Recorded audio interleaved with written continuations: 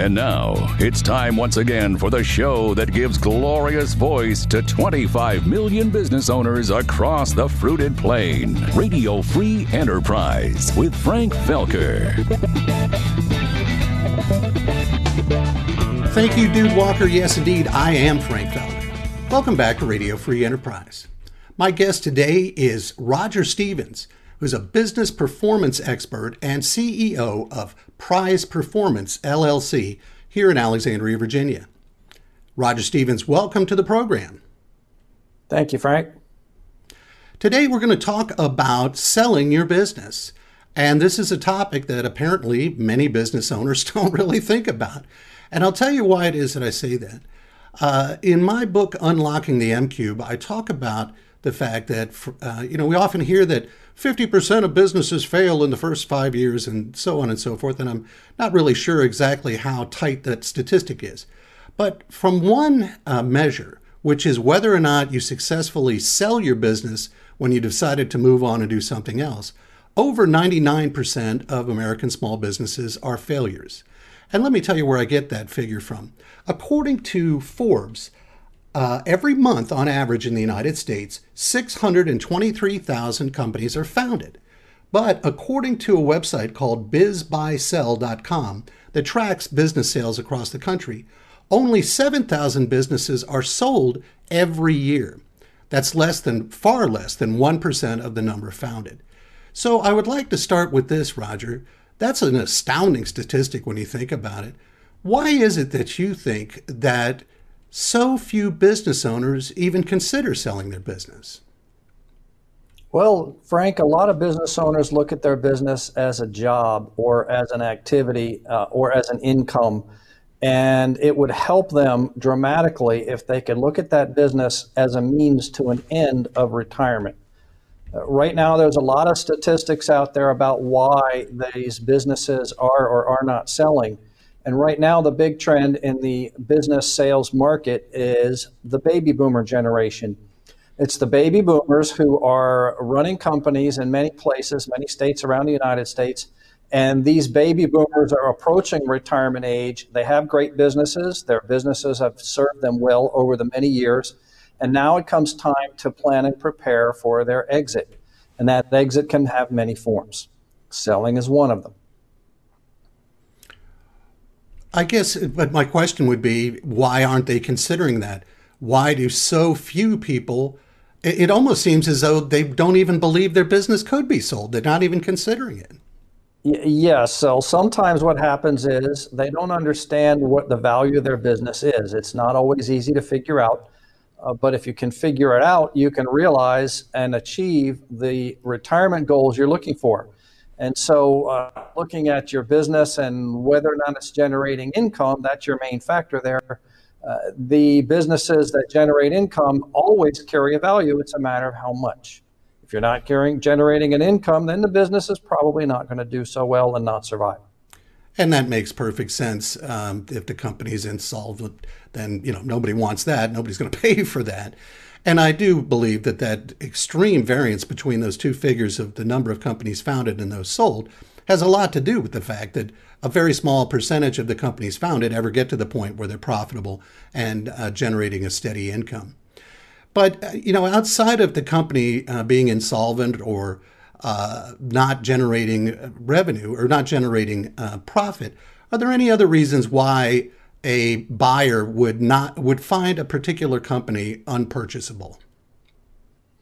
Yes, if a company has a bad reputation, if the company just isn't viewed well by their customers, or if the company just isn't generating a profit, of course, that's the main reason why. However, if their employees have a high turnover, if their products or services aren't doing a very good job, or in other words, could be drawing ire from their clients or lawsuits from other people, obviously that business would not be very viable. Now, I know that your business model, the service that you provide, is providing valuations for going concerns and also helping those companies to improve what their valuation might be over time. The performance, that's where your business performance expert status comes in.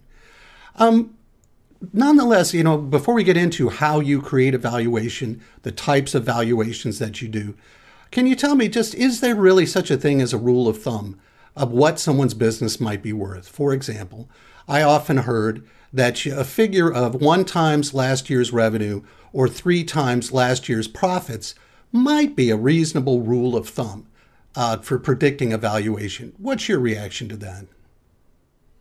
Yes, it's a good approach to take. What I would say is this rule of thumb actually applies to the smaller business market.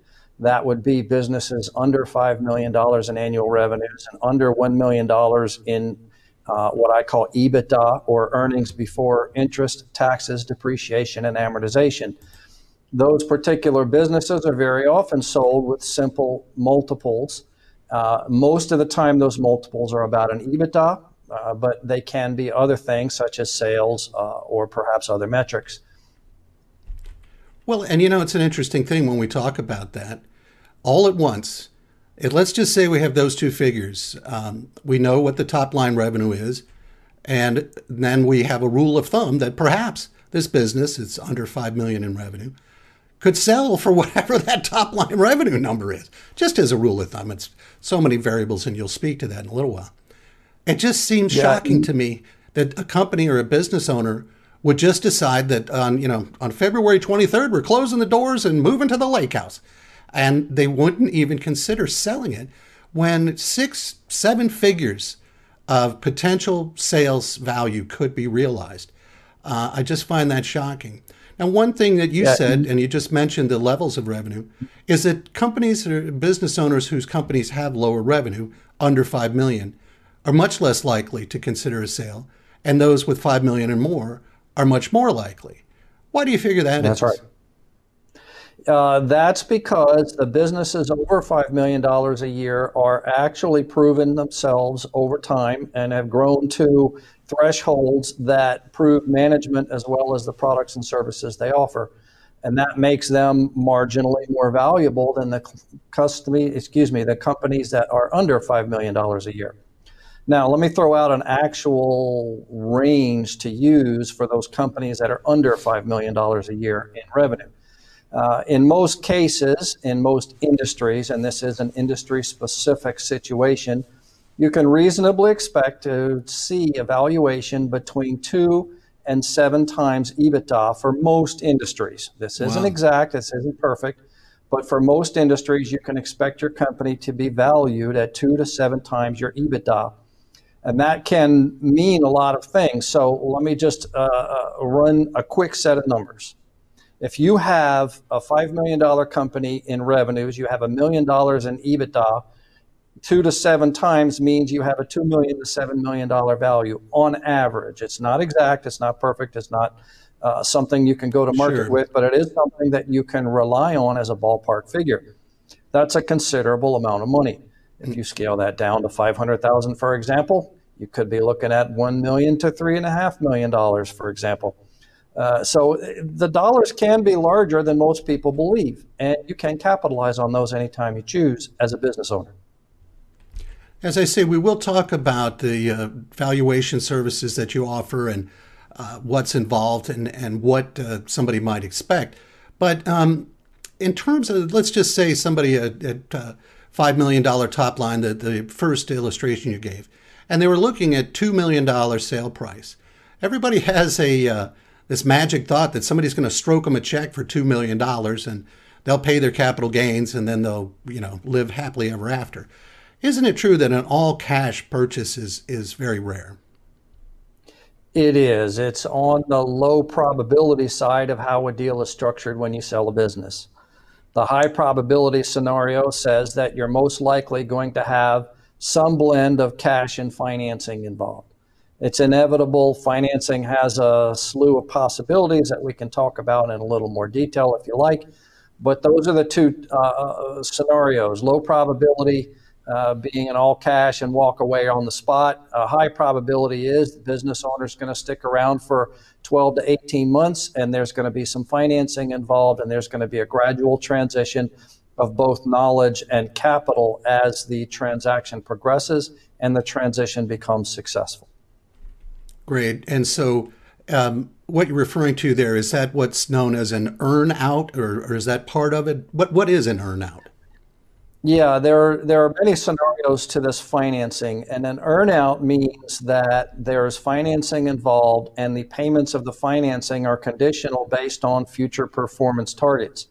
That could mean certain revenue targets, certain EBITDA targets, for example. And as you hit those targets, the selling party qualifies for the next payment or the next tranche of funding to satisfy whatever amount of transactional balance they're financing. Now, what about the idea of, we often think that somebody, an individual, maybe a high net worth individual, would come in and buy your company. But isn't it also the case that frequently smaller companies or even larger companies are acquired by other companies? They're sort of absorbed. Their client list, their plant and equipment, their intellectual property, and that sort of thing is just sort of injected into another company. How frequently does that happen? That does happen. It doesn't happen all the time. It happens in I would say maybe a third or a quarter of the time. Mm-hmm. And under those situations, there's something that the target company has that the acquiring company needs and wants desperately. And I'll give you a classic example from a client of mine. Several years ago, I had a client in the chimney sweeping industry, and they had some great services around cleaning and servicing and repairing and refurbishing chimneys. In that situation, they had a great client base in a specific region. Under one strategic scenario, if a company were to come in and acquire this particular company in a strategic way, they might be a company from another city who decides they want a foothold in our city and they do not have one yet, so they can purchase a company to gain that foothold.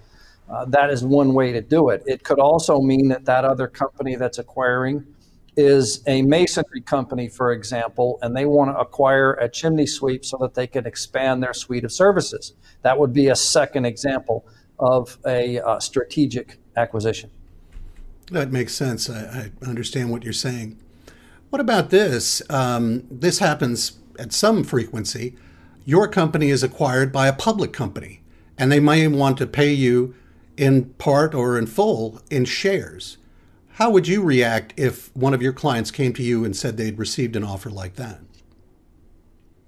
I would very much encourage them to take that offer seriously, because these public companies, and I'll throw out some statistics, but they generally run their companies in a far more efficient way than the smaller privately owned company.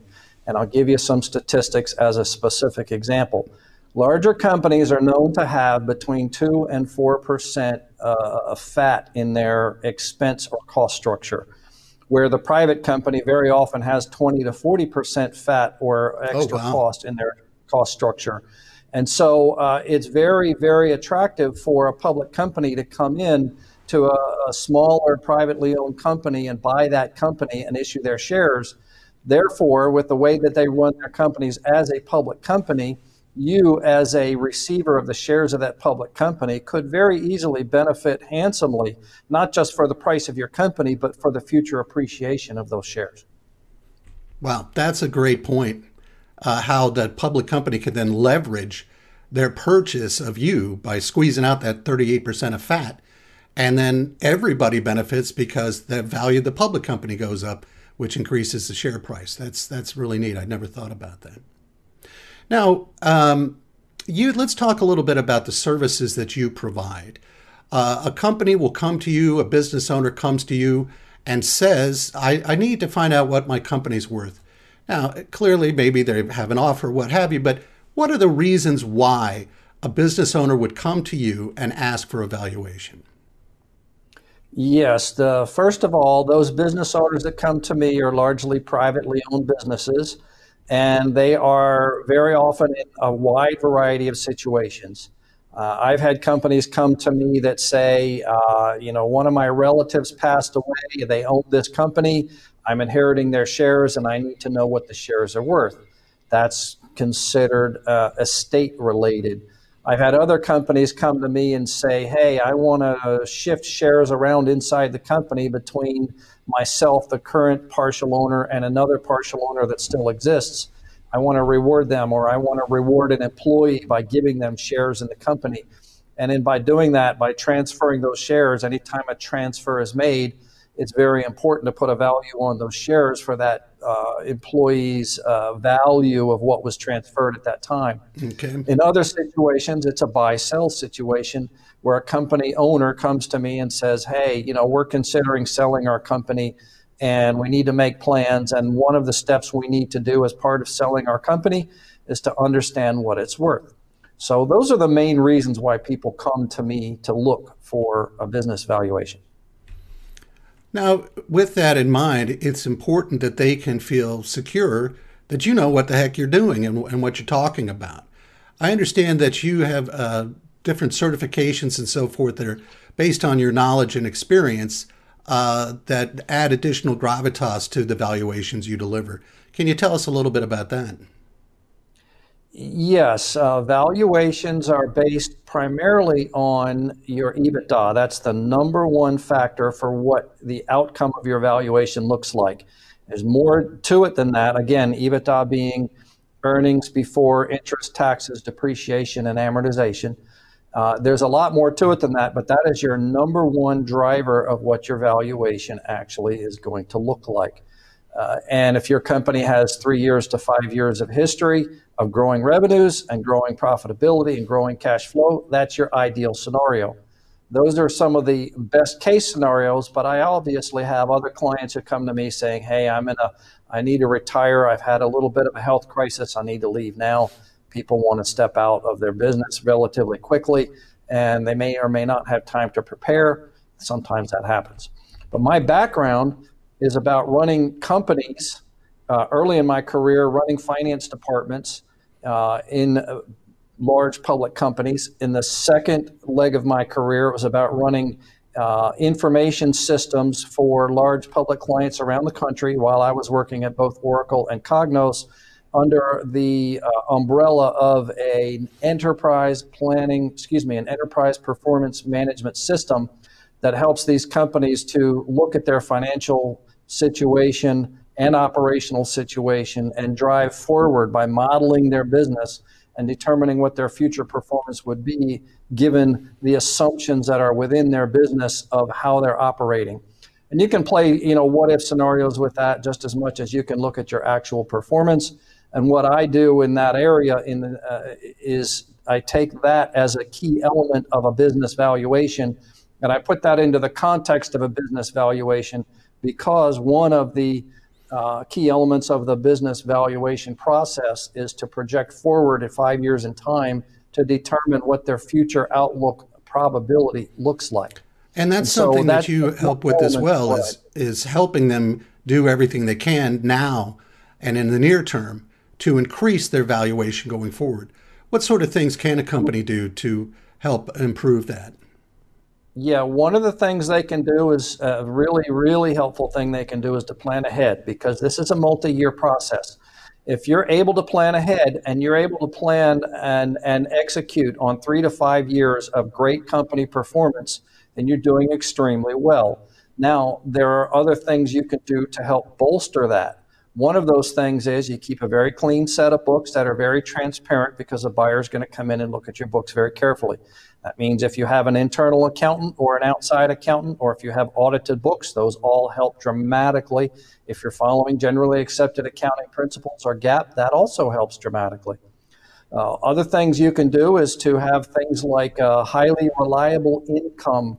That means having agreements with your customers that ensure a generous long-term income stream done by written contract, where the customer has agreed that they will pay you or your company a certain amount of revenue over a certain period of time, with renewal clauses, for example. Those all help bolster the strength of your income stream. Because remember, it's the income stream that makes a difference here, the biggest difference on your business valuation. Isn't it true also that having a long-term lease in place for your manufacturing plant or your retail store, or that sort of thing, is a benefit or adds to the value? I always heard that, but I always thought, well, is that really a benefit? Because it seems to limit your flexibility. How do you look at that? Yeah, I look at that as a double-edged sword. A long-term lease could be a good deal and a good long-term lease, but it's relative to the market. One of the things I do in a business valuation is to judge whether or not a business is paying market rates for these leases. And what I try to tell my clients is this lease is very helpful if you have a little bit of flexibility in raising or lowering that lease according to how much space you need or what the current market rates are. If you have that flexibility, then you're in a little bit of a better position. But if you don't have flexibility and you're paying a significant lease rate and that lease is actually going more and more expensive, it may not be to your benefit to have a long-term lease if your lease rates are driving higher and higher, and the market might be out of sync with that. So the lease is a double-edged sword, very much. I'm glad you agree. That's I always saw it as more of a hindrance, but in any event, there's clearly two ways of looking at it. Now, when you're doing your evaluations outside of the financial statements, do you also look at things like how competitive the marketplace is that this company is in, both geographically and industry-wise, and also how future technology might impact this, not only this company, but the whole industry that it's in? Do you look at exogenous variables like that? I do. I look at what systems the company is using. I look at the composition of their clients. I also look at the market around the company and determine where this company's placement is in that market. Is this an in-demand industry, for example? What do the industry statistics say, or what do I often draw the industry performance metrics for the industry as a whole and compare them to what the client is doing so that a buyer can look and see what do those statistics comparisons look like? Is their EBITDA better or worse than their industry?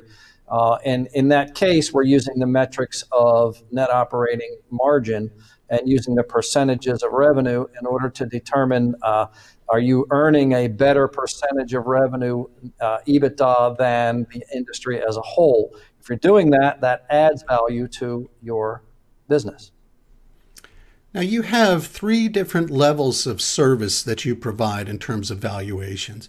Could you tell us what those three are and give us a little insight into each? Yes. What I've done is I've constructed three different kinds of valuations, and these are intended for different situations. And I'll take a moment or two on each, but let me just give you the three first of all. For the smaller business or the business who needs to grow, especially in the growth area, I offer a package that is what I call a valuation light. It uses one method, it's a simple method, and it's only an approximation of value. It takes a number of things into account, and it provides the business owner with a ballpark value. It's intended for a business owner to grow their business going forward. If the nature or if the situation warrants it, I'll provide the business owner with some sort of alternate forecast scenarios with accompanying alternate valuations so that they can grow their business over 3 to 5 years, for example, with a reasonable estimate of what their valuation would be when they reach the end of that road, and they make those target metrics of revenue and EBITDA.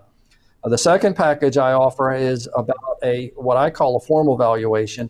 It is intended for the business in the buy-sell situation, and it is meeting all of the standards of the AICPA and the ASA. There are two different business valuation standards there, and because it meets those standards, it actually holds up to scrutiny in the buy-sell marketplace, and it lends credibility to both the buyer and the seller. It's much more precise, it's actually much more accurate, and it takes three different valuations and blends it together in order to come up with both a range of figures and a single figure for the value of the company. Those three valuation methods include both market methods as well as the income methods. So we're looking at a much more precise way of setting this up. On the third option, we're talking about what I call a business condition assessment. Again, this includes the business valuation from the second option, but what it also includes is additional analysis, expansive analysis that profiles the health of the company. those business owners who are in the buy-sell marketplace with their business, who have a healthy business, can actually promote and illustrate the health of their business to a potential buyer or seller. And I can provide them with the independent analysis and insights in order for them to see and understand where these benefits and health pockets are in the company, and promote a company for sale in such a way that we're still adhering to the methodologies and standards of the formal methodology, or the formal valuation. So those are the three pieces that I offer, and again, they're intended for different purposes. Can you tell us how long the process is for each of those three different approaches? The process actually isn't that long. I normally take roughly 5 to 10 business days for any of those three options.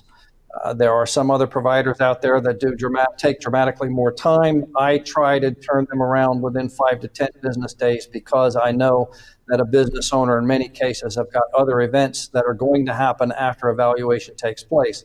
And so I'm able to deliver that valuation relatively quickly in order to meet their schedule. We're just about out of time, Roger, but I wanted to ask you, if someone's been listening or watching and is interested in what they've heard from you, what's the best way for them to reach out to you? You can reach me by email at info.prize-performance.com. Okay, and that's info@prize-performance.com. And when can they expect that you might get back to them? I can usually get back to you within 1 or 2 business days. I want to leave with this question, Roger. I'm sure any business owner that's heard what you've had to say here today, their head is probably spinning. And they're thinking, when do I want to sell? And how much do I need to get to retire? Who knows what they're thinking of? And they're wondering, probably the number one thing they're wondering is, what should I do next?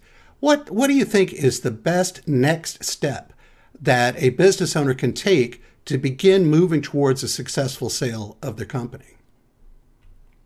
Well, they can enlist help. What they can do is enlist the help of someone like myself, who is a business performance expert who also does valuations. This is a unique and custom skill. You can also enlist help with representation if you're far enough down the road that you're ready to list your business for sale. That representation may take the form of a business broker for those small businesses under $5 million a year in revenues, or it may be an M&A representative for those businesses over $5 million in revenues. But if you're not ready to list, then it would be a good idea to hire someone like myself to help you evaluate your performance, how much your business is worth, and how you're performing, so that you can clean up your books, make arrangements, do other things that you need to do in order to present your business well for sale. Roger Stevens, thank you so much for joining me today. Thank you. Thanks again to Roger Stevens, and thank you for joining me. Until next time, I'm Frank Felker saying, I'll see you on the radio. Forgiving your entrepreneurial sins with a gentle wave of his microphone, here's Frank Felker.